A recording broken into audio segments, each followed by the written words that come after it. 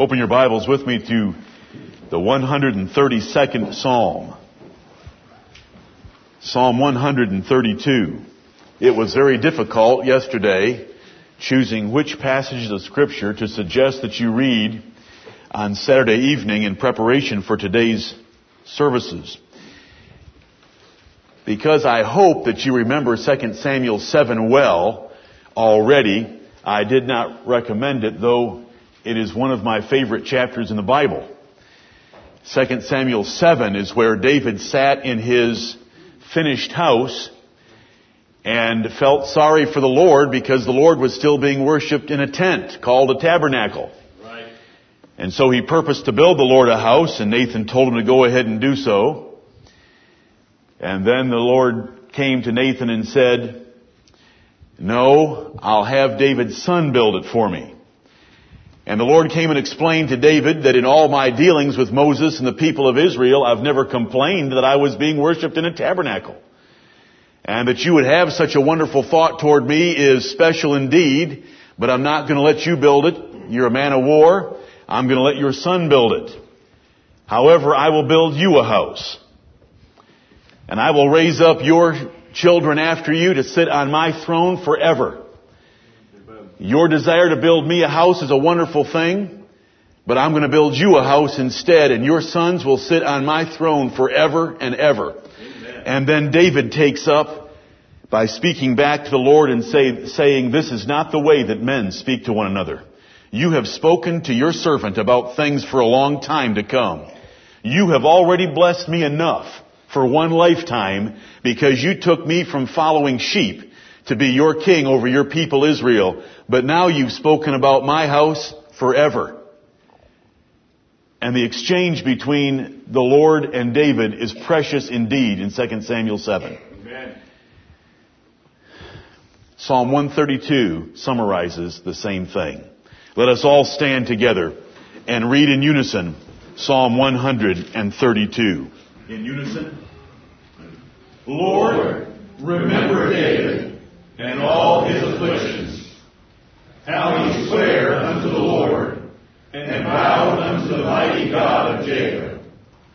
Surely I will not come into the tabernacle of my house, nor go up into my bed.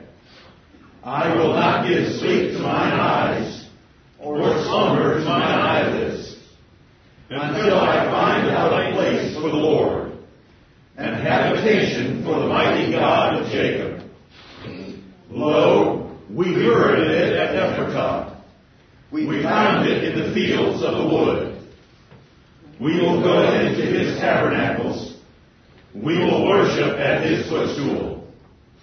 Arise, O Lord, into thy rest, thou and the ark of thy strength. Let thy priests be clothed with righteousness, and let thy saints shout for joy. For thy servant David's sake, turn not away the face of mine anointed. The Lord hath sworn in truth unto David. He will not turn from it. Of the fruit of thy body will I set upon thy throne. If thy children will keep my covenant and my testimony that I shall teach them, their children shall also sit upon thy throne forevermore. For the Lord hath chosen Zion. He hath desired it for his habitation. This is my rest forever. Here will I dwell, for I have desired it. I will abundantly bless her provision. I will satisfy her poor with bread. I will also clothe her priests with salvation, and her saints shall shout aloud for joy. There will I make the horn of David to bud. I have ordained a lamp for mine anointed. His enemies will I clothe with shame, but upon himself shall his crown flourish. Amen and amen. Amen. You may be seated.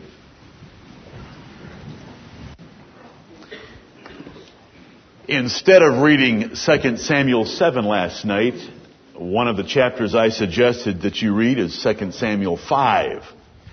And in 2 Samuel 5, you read about the stronghold of Zion being taken by David and Joab, because the Lord delighted in Zion. Abraham had met Melchizedek way back in Genesis chapter 14, and Melchizedek was king of a place called Salem, which is peace. The city of peace was Jerusalem. The shortened version of Jerusalem is Salem. David calls it Salem in his Psalms. That was a special city for God from the beginning. And that's where he wanted his worship to take place, was on Mount Zion, and in that stronghold citadel, the fort that was on the top of that mountain. The Jebusites were so confident of their citadel and stronghold that they mocked David that they could station the lame and the blind on those walls, and David and his men would have no ability to take the city. And you read that David hated those lame and their blind for mocking him and the God of Israel. And he said, who wants it first? Whoever gets it, you can be in charge of the armies. And Joab took the stronghold of Zion for his uncle David. And so David built that fort. He dwelt in it. He built it. He established it as the capital city of Israel. God was with him in the effort. And in that place, he set a tent to replace the ones that Moses had worn out and that had replaced the original one. He set a tent, and there he put the Ark of the Covenant in that great celebration that took place in 2 Samuel chapter 6. And this is about the removal of the Ark into a place for it. David always wanted to worship the Lord to the best of his ability. When he took the stronghold of Zion, he set a tent for it. But the tent wasn't good enough for David. He wanted to build a temple for it. And that's why you have 2 Samuel chapter 7.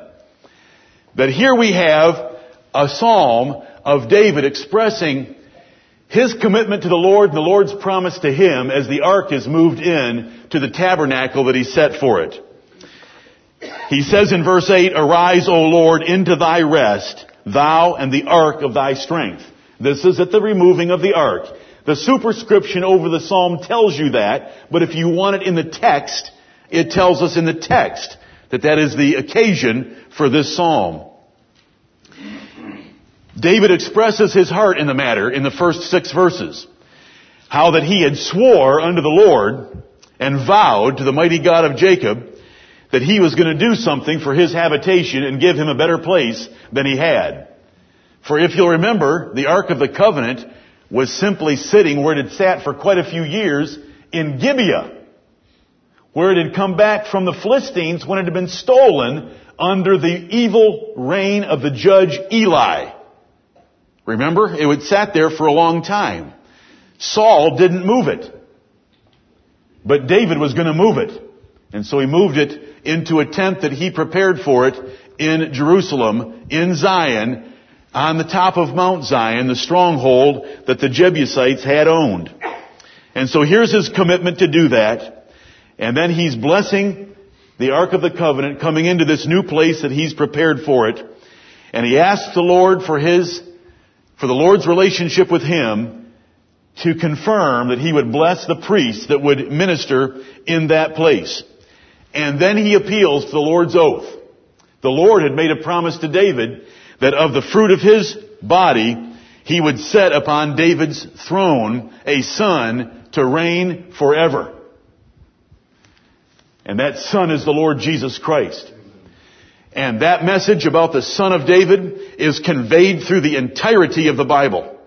It starts in the 3rd chapter of Genesis with a male seed of the woman being the one that would deliver us from the works of the devil. And that was the Lord Jesus Christ. And it goes to the final chapter of the Bible where the Lord Jesus Christ in glorious splendor would still lay claim to the fact that he was the root and offspring of David. Throughout the Bible, Jesus is the Son of David because that was the greatest man that the Lord Jesus Christ could appeal to, and it was the one that God had promised that of his loins would God raise up a Savior for Israel. And so we have David at this point recalling the Lord's promises to him. And then the Lord takes over himself in the first person. For the Lord hath chosen Zion, this is verse 13, he hath desired it for his habitation. And here speaks the Lord. This is my rest forever.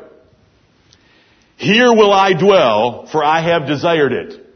God wanted that city of Jerusalem, and God wanted that city of Zion. And that's where he would be worshipped. And that is where he would focus his worship. That is why Daniel and Solomon in his prayer of dedication, and Daniel in his practice from the city of Babylon, 500 miles away, would open his window, get down on his knees, and pray toward Jerusalem. Because it was in that city where God was to be worshipped. And it was prayers toward that place, even when the temple had been razed to the ground by the Babylonian armies, that God would hear from heaven and would heal their land according to his promise. Right.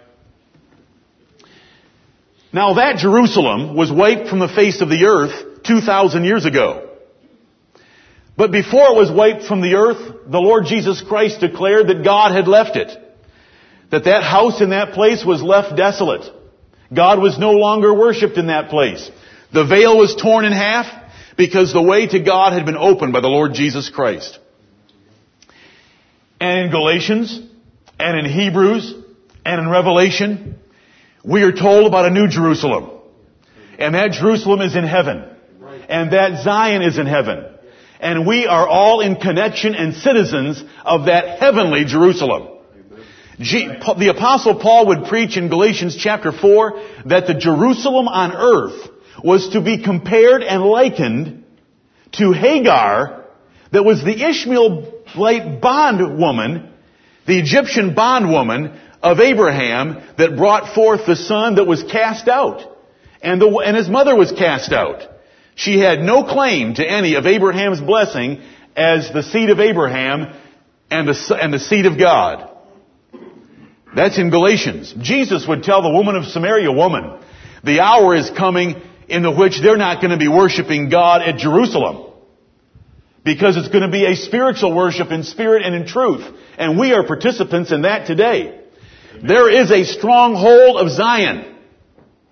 And it's not manned by Jebusites. And there's no army in heaven or in hell that can assault the stronghold of Zion. And it's in heaven. Right. And Hebrews 12 would tell us we are come unto Mount Zion and to the city of the living God, the heavenly Jerusalem, and to the mediator, the Lord Jesus Christ, whose blood speaketh far better things than the blood of Abel. We are come to an innumerable company of angels. We are come to the spirits of just men made perfect. We are all part of a spiritual kingdom, and when I say spiritual kingdom, that does not mean it is not literal.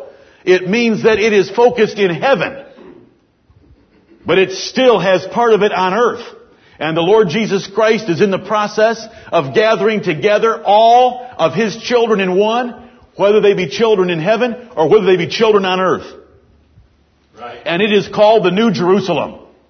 And it is the church of the Lord Jesus Christ and His kingdom.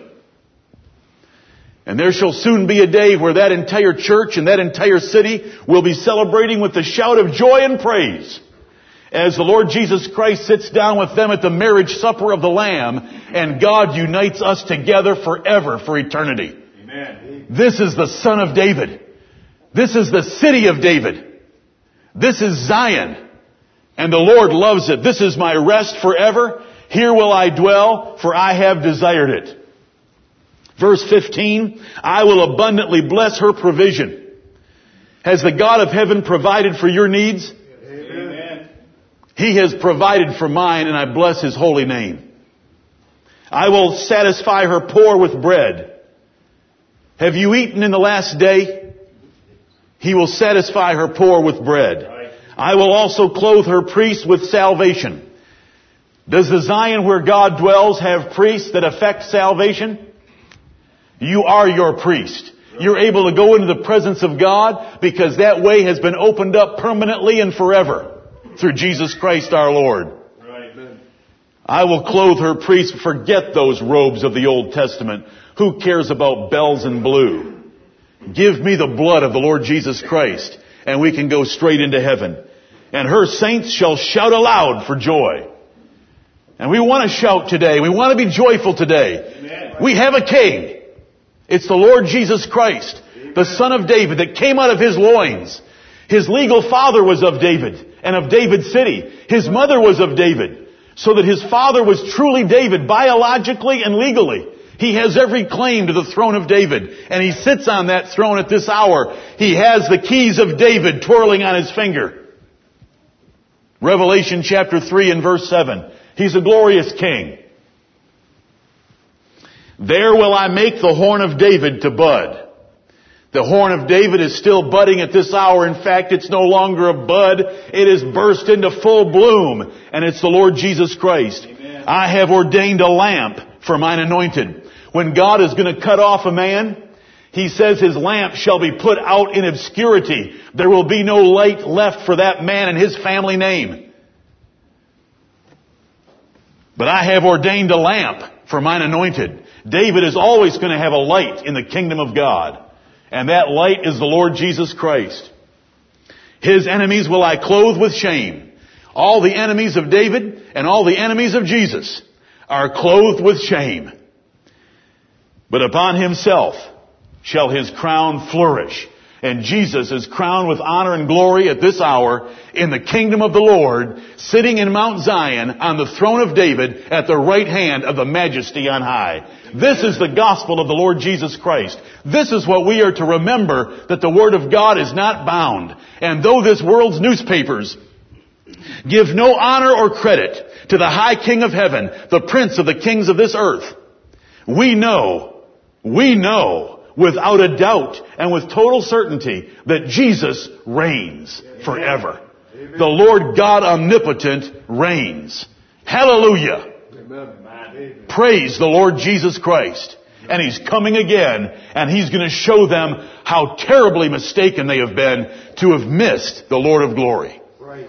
Do you love the Lord Jesus Christ this morning? Amen. Do you love the Son of David? Right. Do you love His origin?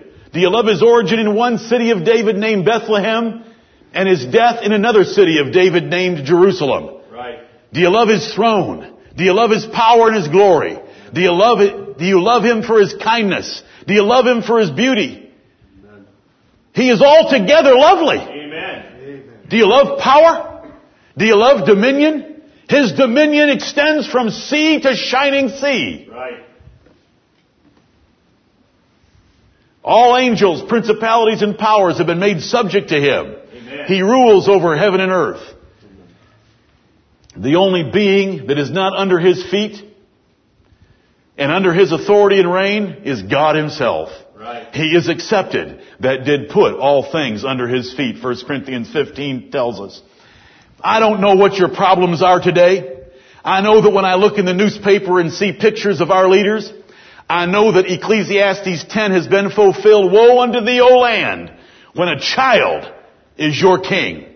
But I have a child king. He's called the Holy Child Jesus in Acts chapter 4. And it's the Lord Jesus Christ, and He is my king. And He reigns over the kings of the earth, and He's dashing them in pieces. And though they quake at this hour in fear and confusion about the economic trouble coming on the world, He reigns forever. And he rules and He owns the cattle on 1,000 hills and everything in between. Right. And He's able to take care of us according to the riches of His glory, and He's promised to do so. Brethren, my purpose is for you to remember that Jesus Christ, our Lord and Savior, is a man. He is the Son of David. Right. Yes, He is the Word of God made flesh. Yes, in His body dwelt the fullness of the Godhead. But I never want you to forget that there is in heaven at this hour a man named the Lord Jesus Christ of Nazareth, and He is our Savior. These things are not difficult to understand, but do not be confused about them.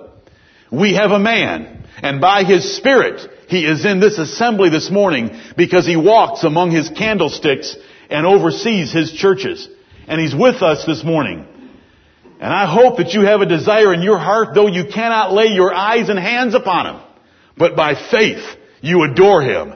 And if He were here, you'd be first at His feet to worship Him, the lover of your soul, and the Son of David, who reigns at the right hand of God. He is our Lord and our Savior, and He loves the title. He is not ashamed of that title, because God promised to raise up a lamp unto David forever, and to make it bud and flourish in heaven, and that is our Lord Jesus Christ. Amen. Let us shout for joy this day. We have a Savior, and He can save us from everything you face.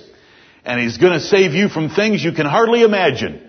And that's when He steps forward at the judgment seat of God and delivers you from the wrath of God against all sin and sinners. You will be saved with an everlasting salvation, because your high priest will be clothed with salvation in that day, and you will not be lost. Where do we stop when we talk about the Lord Jesus Christ? This is my beloved. This is my King. Praise His glorious name. Amen.